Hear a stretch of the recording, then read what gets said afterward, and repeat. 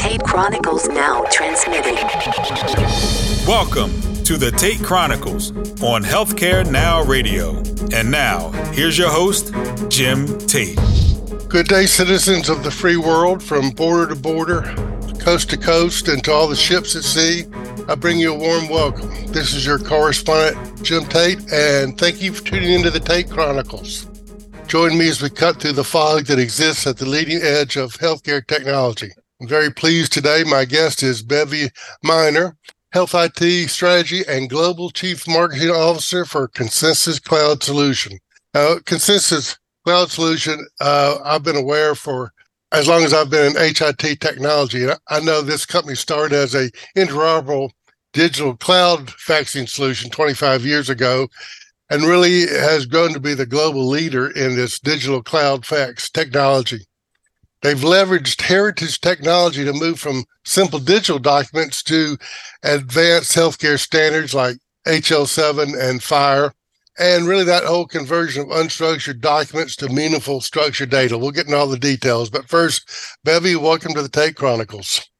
Thank you. I'm excited to be here and be able to have a discussion with somebody that's been around this world of interoperability for together probably as long as we both have. And one of the fascinating things to me, or important things, the goal of interoperability, we want to make sure no one or no technology is left behind as we move forward.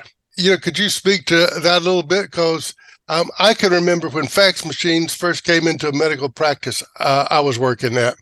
It was extraordinary. We didn't have to call a primary care physician and say, give us some information. They could just fax it to us. To me, that was a giant leap forward.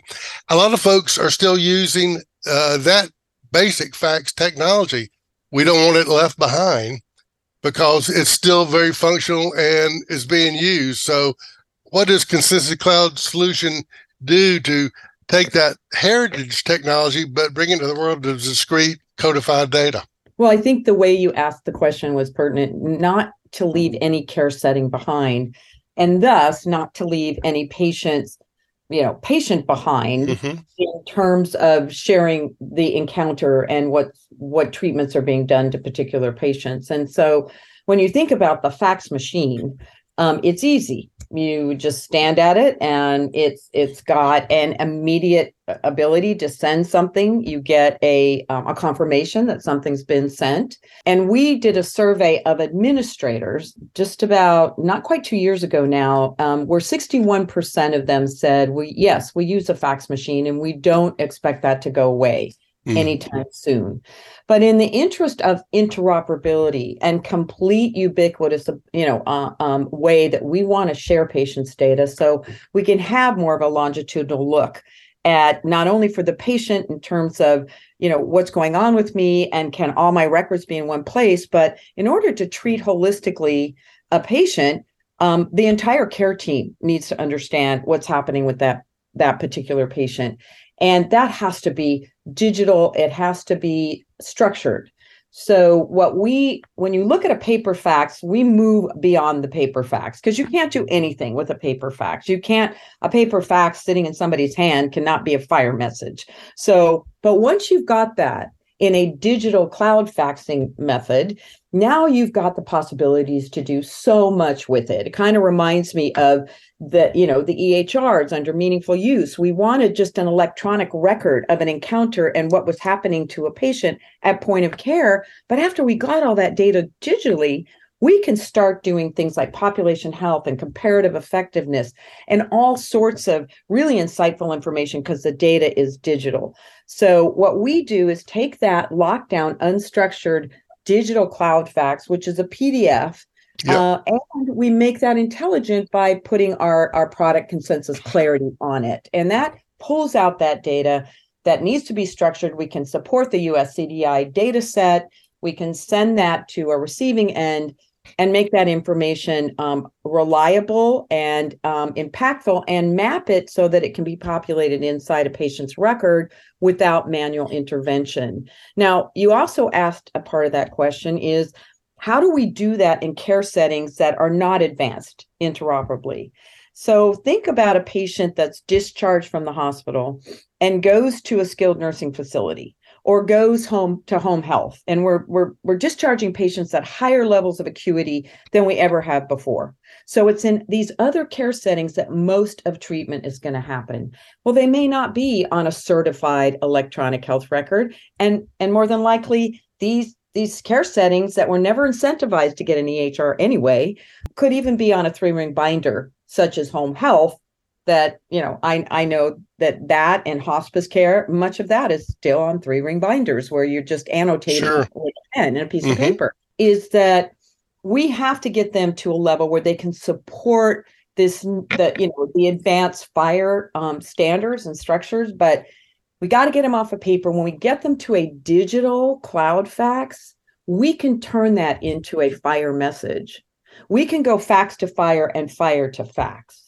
And therefore, those care settings that don't have to invest in getting a certified EHR or having some way to receive a structured message or send a structured message, we can start with a digital cloud fax, and then we can participate in the growth that's happening with FHIR-based communication. And you said it, it's sort of where we're all going, because it's structured data that can be quickly actionable without having to have somebody look at a lockdown unstructured document. And that's where I think our product Consensus Clarity, which is our NLP AI solution, makes sense, running alongside of an unstructured document. Because at the back end, what happens is you get a JSON file that's completely structured and can be sent as a FHIR message. And it doesn't make any difference what care setting that is. Well, for our audience, let me give some kind of high-level definitions. A certified EHR, kind of in the first stages of interoperability, to go through certification, there was a requirement that patients' data had to be exported in a file format called a CCDA. This is information in that file on one patient. It had structured data of medications, medication allergies, diagnoses, lab results, things like that. And so it contains discrete data on that patient or that particular encounter of a patient. But it's also available in a human readable format. And so the real interoperability aspects of that is that a CCDA that's exported could then be imported in a certified system, and that structured data could be brought in as structured data.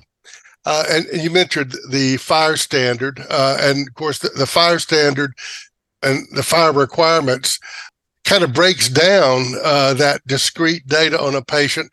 So if I wanted to reach out and somebody, I could receive a CCDA from another practice, or if they were set up with a FHIR server, I could just request maybe medication allergies on that patient as opposed to all the data that might be in a CCDA.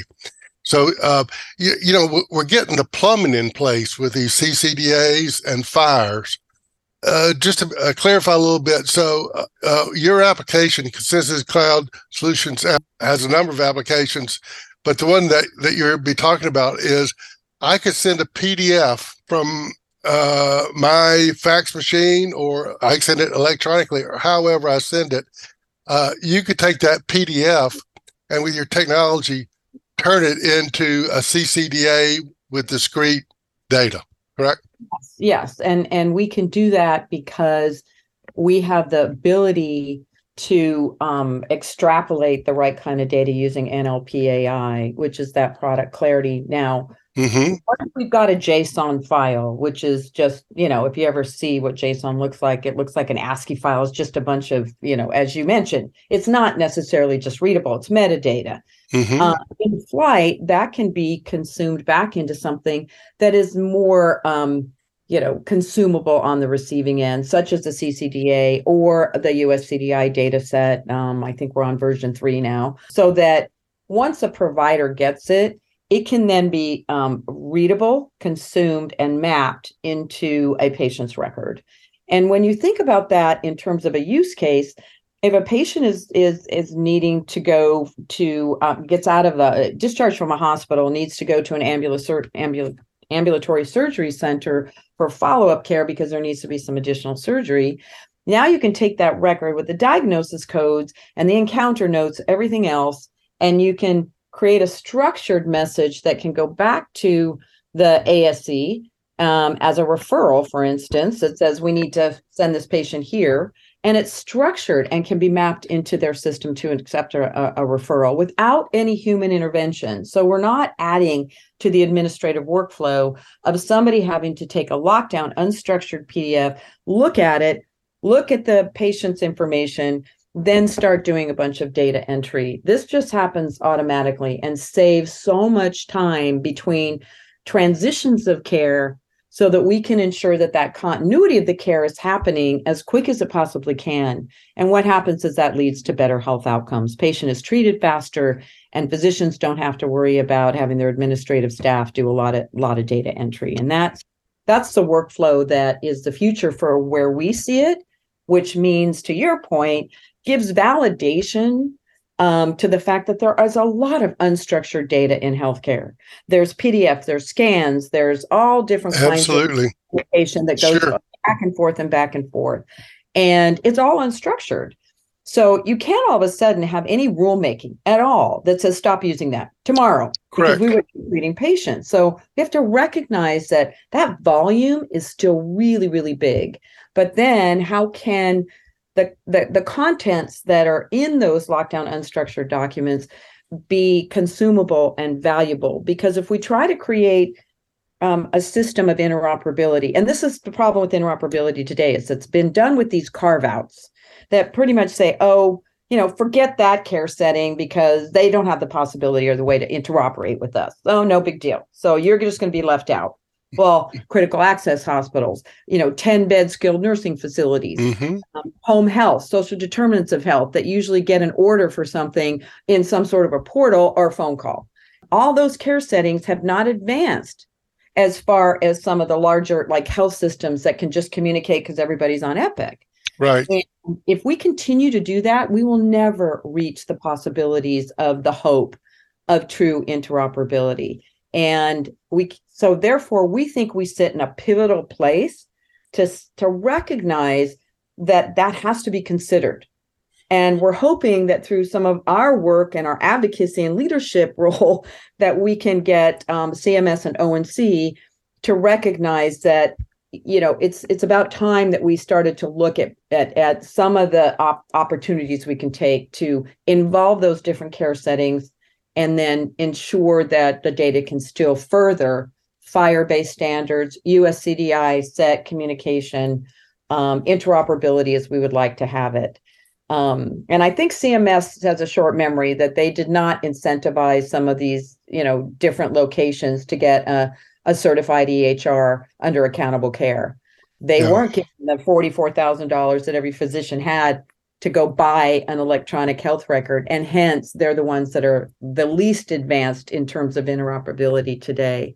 So we've got to figure out a way to make sure that they can still play. If you're just joining this episode, I'm Jim Tate and of the Tate Chronicles, and I'm speaking with Bevy Miner of Consensus Cloud Solutions. Well, in some ways, we're starting to get all the plumbing of interoperability in place. But there certainly has been a lot of talk about this network of networks called TEFCA. What do you think about TEFCA? Is that going to help interoperability? What's the future there? Well, I know there's a lot of grumbling about it, and there's a lot of people that are saying pros and cons. And some of us that have been around a long time, like you and I, are going, yeah, we've seen this before. But one of the things that I think is happening that we haven't seen before as much of this is, first of all of the different players that have agreed to be a part of the framework, and players like Epic announcing that they are going to be a QHIN, which is such a company that sits at the nucleus of a lot of this interoperability. Is that we need to think about how the movement towards the TEFCA framework and what the requirements are and what the agreements of TEFCA are, and start to realize that so many of us are frustrated that we haven't reached what interoperability is supposed to be. And rather than poo-poo everything, but open that up for, comments. And we're in a comment period right now on two really important, meaningful directions of rulemaking and lawmaking, and that is on the advancing interoperability and prior authorization, part of the 21st Century Cures Act in movement towards what are we going to do to really make this real by 2026. And the other one is on attachments. And if you think about those two workflows, in particular, prior authorizations and attachments are any time a provider is asked to send additional information. And many times that is on paper fax sometimes. Mm-hmm.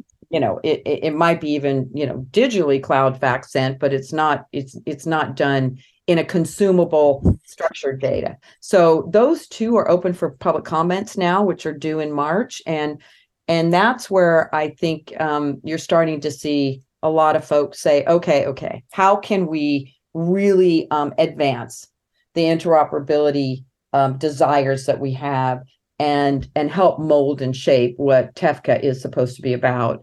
And then what QHIN piece is very confusing to a lot of people. I understand that the Secretary of HHS is going to be announcing next month a list of all of the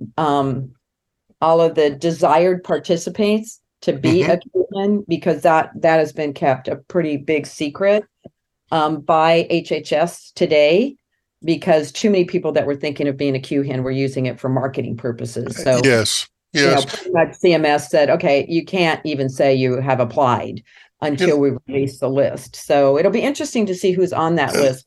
But a lot of our partners are going to play in this, and we have to think we can help them too. And I don't see too many startups. It really needs to be somebody who's been in this field for some time and is already doing some of this kind of work. It's so complex. And I think there's been a little, not too disappointed, but a little slippage in the timing. I think originally we were supposed to, in 2022, in the third and or the fourth quarter, get the announcement of the initial QHINs. Maybe, and so that has slipped. And the first QHINs are supposed to be at least under the Sequoia project, that's the governing body of this, right. Are supposed to be in some way, form, or shape, up and at least doing, a blueprint for what this is supposed to look like by the end of the year. Many of us believe that's probably going to go into 2024. Yeah. The rulemaking today is saying this has to be in place for a lot of it to move forward to advanced fire by 2026. So at the beginning, January of 2026. So, as a lot of these rules go into play, they do have reiterations of comments, and there's a lot of, public-private discussion about it. But I think even if it's pushed back, it's inevitable. And we feel pretty excited about pushing and advancing and advocating for a structured data format, because while our legacy product is a digital cloud faxing solution, we do think that while we recognize it and can and are the best in class in terms of being able to do digital cloud faxing, we can work with our customers and our partners as this is evolving, because our roadmap and what we're trying to offer in the industry are these advanced interoperability solutions that can work off of a fax or unstructured document at its foundation. Well, one of the great, and I'm very excited about the potential of TEFCA and the concept that a provider in North Carolina, where I live, can be seeing a patient and hit a button, and if they're connected to participant with a QHIN, that particular Qualified Health Information Network will poll all the other QHINs out there and bring data back quickly. If that can be pulled off, and if providers actually do it, and it looks like there may be some monetary reimbursement stimulation along that lines, if everything lines up, it would be great. Time is going to tell. Now, you mentioned a little bit about prior authorization process. That's kind of a mess. What consensus solutions help alleviate that frustration and prior authorization for these, expensive radiology scans or imaging?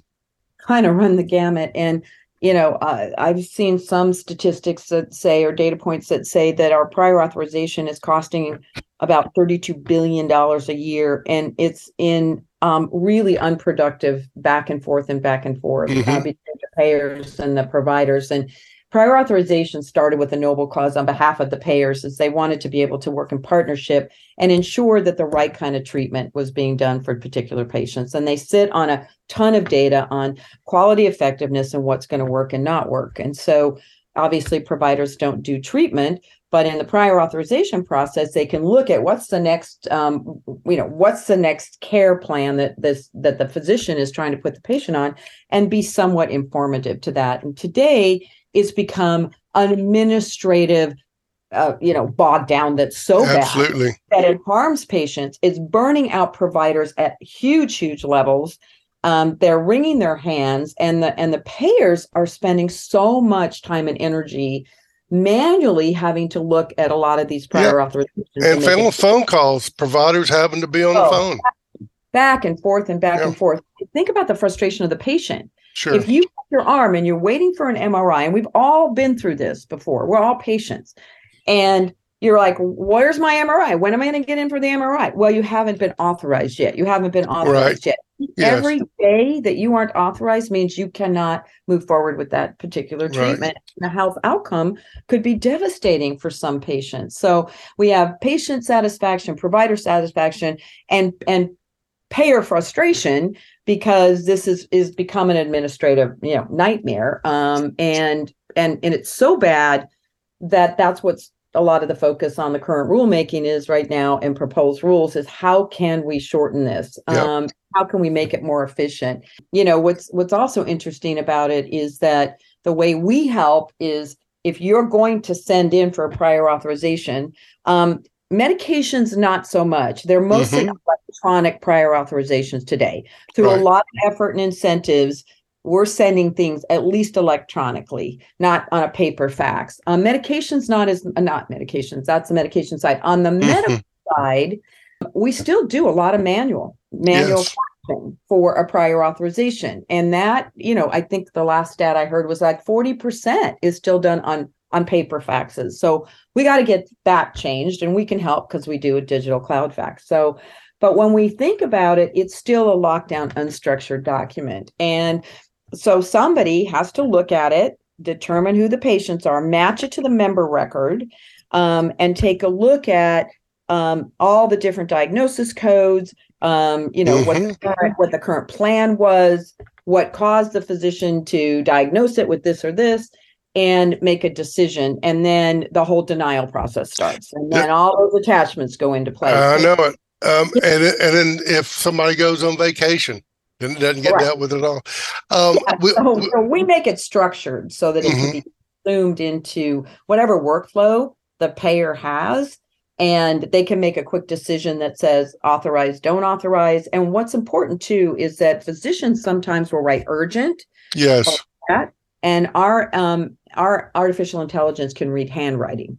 So we can give the payer a sense that this one you've got to look at now, because the patient could be harmed if you really don't. So we help with timing. Bevy, we only have a couple more minutes, but there's a couple more things I want to touch base with you about. I know that Consensus finalized the acquisition of Summit Healthcare last year. How's the addition of those solutions help solve additional challenges in healthcare?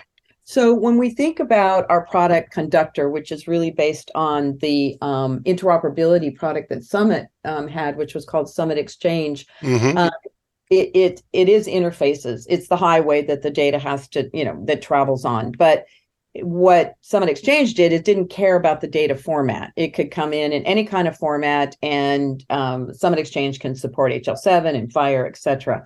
That's now called Conductor, which is a new product that we have combined with a number of our different solutions. So that is the foundation for our engine, our interoperability engine. So you could start with a digital cloud fax. We add Consensus Clarity on top of that. to pull out with our NLP AI structured data. And then through our interoperability engine, we have a mapper that can map that, here's where these different fields need to go into the receiving EHR on the other end. And it really helps us facilitate the one turnkey ability to be able to do that. Otherwise, we'd have to map into an HIE, or Right. we'd have to, have some sort of transport mechanism for our structured data. And we don't have to do that with the Summit healthcare acquisition. We got the tools and the solutions. And we also have an RPA solution that is going to be evolving for us as well in the future to be able to make sure we can reduce manual entry and data entry even further. What you just described in software development world, they call a full stack solution. It's layers of software that kind of aggregate and kind of build upon each other. I know that there are two huge industry shows coming up. There's Vive in Nashville in March, and then HIMSS in April in HIMSS. Can we expect to see Consensus at those conferences? Yeah, we'll be on the floor at Vive. We've got a pretty sizable booth there, and we'll be participating in the Chime workshop session as well, because we're members of Chime. That's right. What's great about Vive is that you've got all the buyers sitting in a workshop at the same time running parallel with Vive. So, a lot of the problems we're trying to solve as vendors, we're not doing completely in a vacuum because we've got the input from the Chime members there. And then HIMSS, of course, is, the most notable show in healthcare. We'll be in the interoperability showcase. Great. Demonstrating just some of the, use cases, and we'll be doing that with our partners and stories in interoperability showcase, and we'll be on the floor as well at HIMSS. I'm going to be at both those conferences, and so I'll be on the lookout for Consensus. And let me remind our listeners, if you want to find out more about the services provided by Consensus and the applications and solutions, consensus.com will lead you right to them. To our audience, thanks for joining me on this episode of the Take Chronicles. I offer a special salute to my guest today, Bevy Miner of Consensus. Bevy, thanks for coming aboard today. Thank you. It's been my pleasure. You can find more information on this show's program page at healthcarenowradio.com. Until we meet again, here's wishing you smooth sailing and safe harbors. Tape Chronicles transmission ending now.